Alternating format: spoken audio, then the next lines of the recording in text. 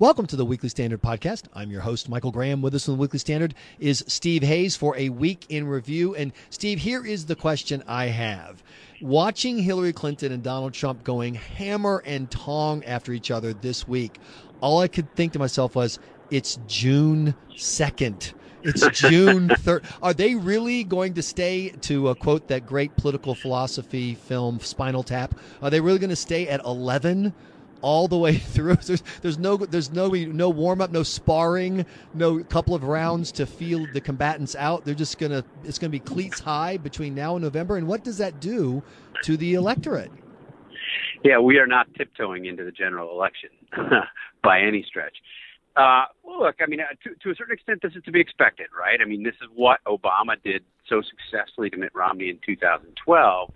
Was immediately at the end of the Republican primary, the Obama team sought to define Mitt Romney, and I think had tremendous success in doing it, defining him as a big money guy, a Wall Street guy, somebody who didn't care about you, somebody who would fire you, all of these things that in a sense were recycled from the Republican primary and then sort of highlighted and accentuated by the Obama campaign. And I think they did a masterful job of defining Mitt Romney. That's what Hillary Clinton is attempting to do right now. She gave this speech, foreign policy speech, yesterday, citing all of the ways in which Donald Trump is dangerous, is unfit to be commander-in-chief, and in effect using many of the arguments that we've made in the pages of the Weekly Standard or that conservative columnists have made across the country, Charles Krauthammer and others, to hit Donald Trump hard and try to define him as unhinged and unfit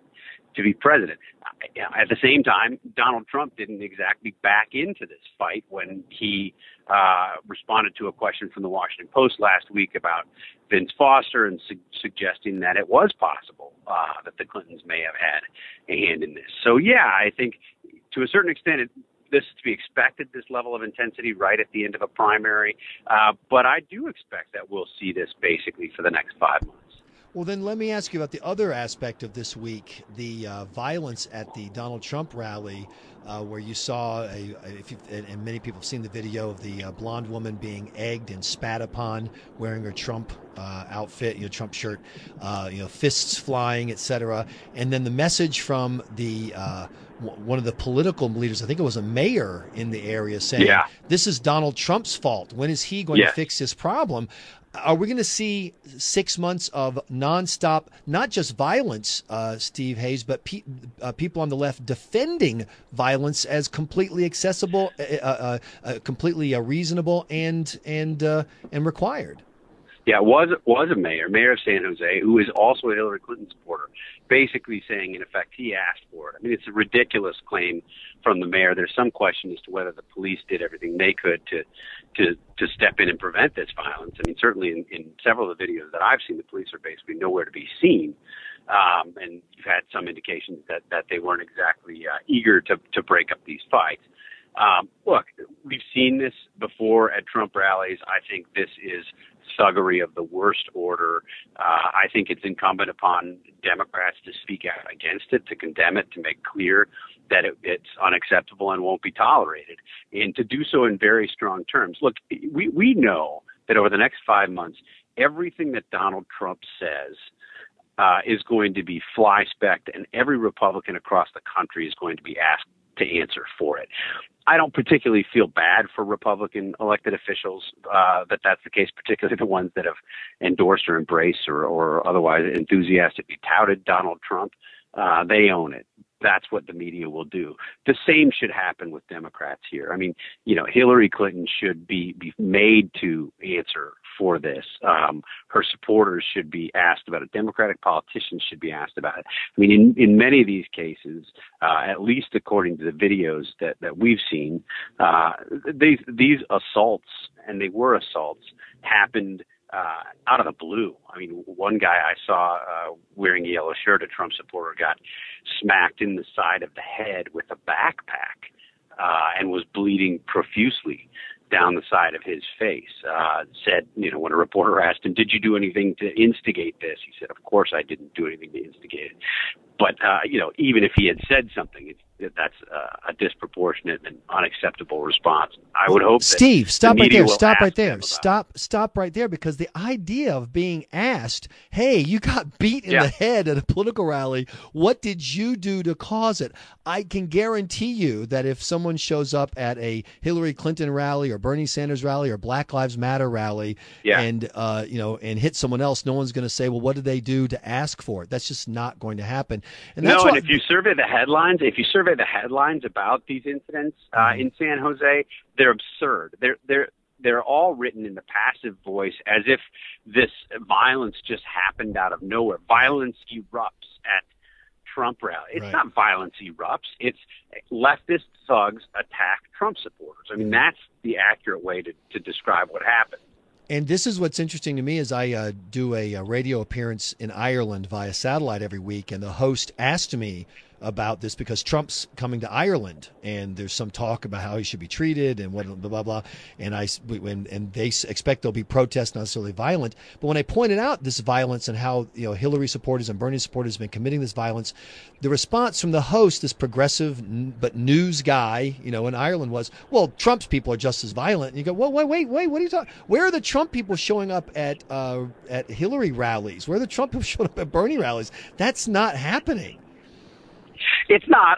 Let's be fair. I mean, it was the case at several rallies in the past that Trump supporters have attacked protesters, and in some cases protesters who weren't doing anything other than protesting. So, I'm not trying to draw some equivalency or saying that past violence by Trump supporters somehow justifies or excuses this violence being conducted by these leftists. But there is some culpability on Trump's support from Trump supporters, and even Trump, who has said in the past, he has used language that has, in a sense, welcomed violence. Again, doesn't justify what's happened here, which is unacceptable and unjustifiable on any level.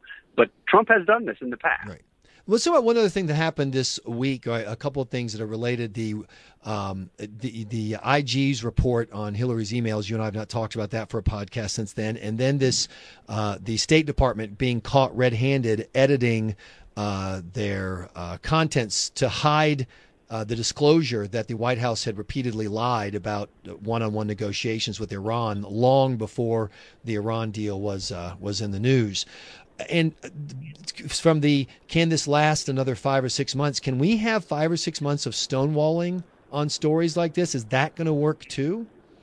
We've had 3 years of stonewalling on stories like this. In some cases, I mean, look at the edited State Department video. I mean, the State Department edited out a question that my Fox News colleague James Rosen had asked then State Department spokeswoman Jen Psaki about whether there had been, and before that Toria Nuland, about whether there had been direct contact between Iran and the United States in advance of the diplomacy that led to this disastrous Iran nuclear deal. And there had been denials from the administration that there had been any of this direct negotiations. And in fact, there was, and there were direct lies that the administration told. And then it was that section of the videotape was simply edited from what was on the State Department's website. Sort of extraordinary.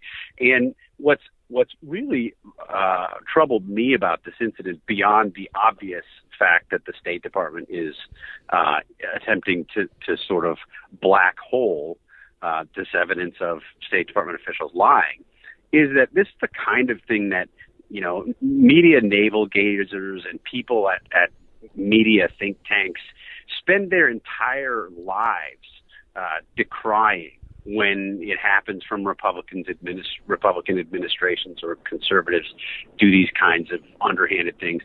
And yet you've barely heard a peep out of the media scolds criticizing the Obama administration for this. But let's also be clear about what that incident represents. It's one incident.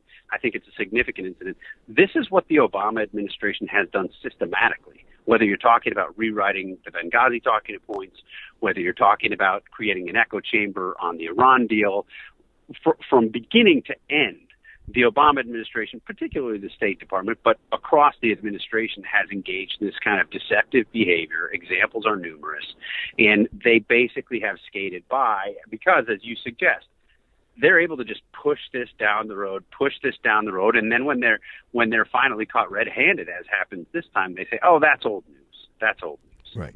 But it is also bizarre to have, the State Department saying, we don't know who did that. What do you mean you don't know who did this? We don't have the technology to do. What do you mean you don't have that? It happened. It's like Hillary Clinton's claims. Oh, everybody knew I had this email. And then you have the IG report saying, no, everybody did not know. In fact, almost nobody knew. It caused tremendous confusion. And Hillary Clinton still is looking you in the eye and saying, everybody knew. We know that's not true. And so I want to ask again, is it going to be 6 months of nonstop name calling at the highest order, just bash attacks, violence in the streets, and blatant, shameless lying? And if it is anyone going to show up and vote for this? It's like the world's worst circus. Who's going to be there for the big finish when people go, ta-da? Isn't the crowd just going to leave? It's such a good question. I mean, it's particularly acute, obviously, I think on the administration side, where we've seen this over the past 7 years, and they really have gotten away with incredible amount of just outright deception, beyond just the spinning that you grow accustomed to if you cover these things. I mean, they're just flat out lying and lying repeatedly. Again, we've seen this for the Trump campaign. I mean, Trump himself just makes stuff up. I mean, he makes stuff up on a routine basis. And I think the real challenge for journalists is to try to fact check these candidates in an environment where it seems increasingly that people just don't care. I mean, I've done this myself. I've gone over a Hillary Clinton speech or gone over a Trump speech, and you can get out your highlighter and highlight 10 or 12 things that they say that are categorically untrue, and write a story demonstrating that. And nobody cares. This doesn't seem to matter. And I think, interestingly, this is a bit of a tangent, but what we've seen increasingly in people covering this stuff is basically giving up, saying, I'm not even going to try to do that. So instead, like Donald Trump's speech attacking the media, where he had a number of whoppers, instead of people really spending time fact-checking that speech, they wrote about the speech as just a purely political matter. Will it be successful? Will it help him? Will it hurt him? Without actually taking the time to determine whether what he said was true. And I think we've seen that again, increasing with the administration and on Hillary's email scandal in particular, where journalists have just lost interest. Let me just plug a current piece in this latest issue of the Weekly Standard by Shannon Coffin, who's a national security lawyer who's dealt with these issues forever. I would argue that it is the single best piece that's been written on Hillary Clinton's emails, period, end of discussion. From beginning to end, it lays out why the server is the problem. It's the kind of piece you get and you send to all of your friends or post on Facebook, tweet it out as the definitive answer to what Hillary Clinton has done and why she should be legally culpable. And that's the definitive answer for the end of this podcast. Steve Hayes, thanks so much for joining us. We appreciate your time. You bet. Thanks, Michael. You've been listening to the Weekly Standard Podcast. Please be sure to check weeklystandard.com regularly for podcast updates. I'm your host, Michael Graham.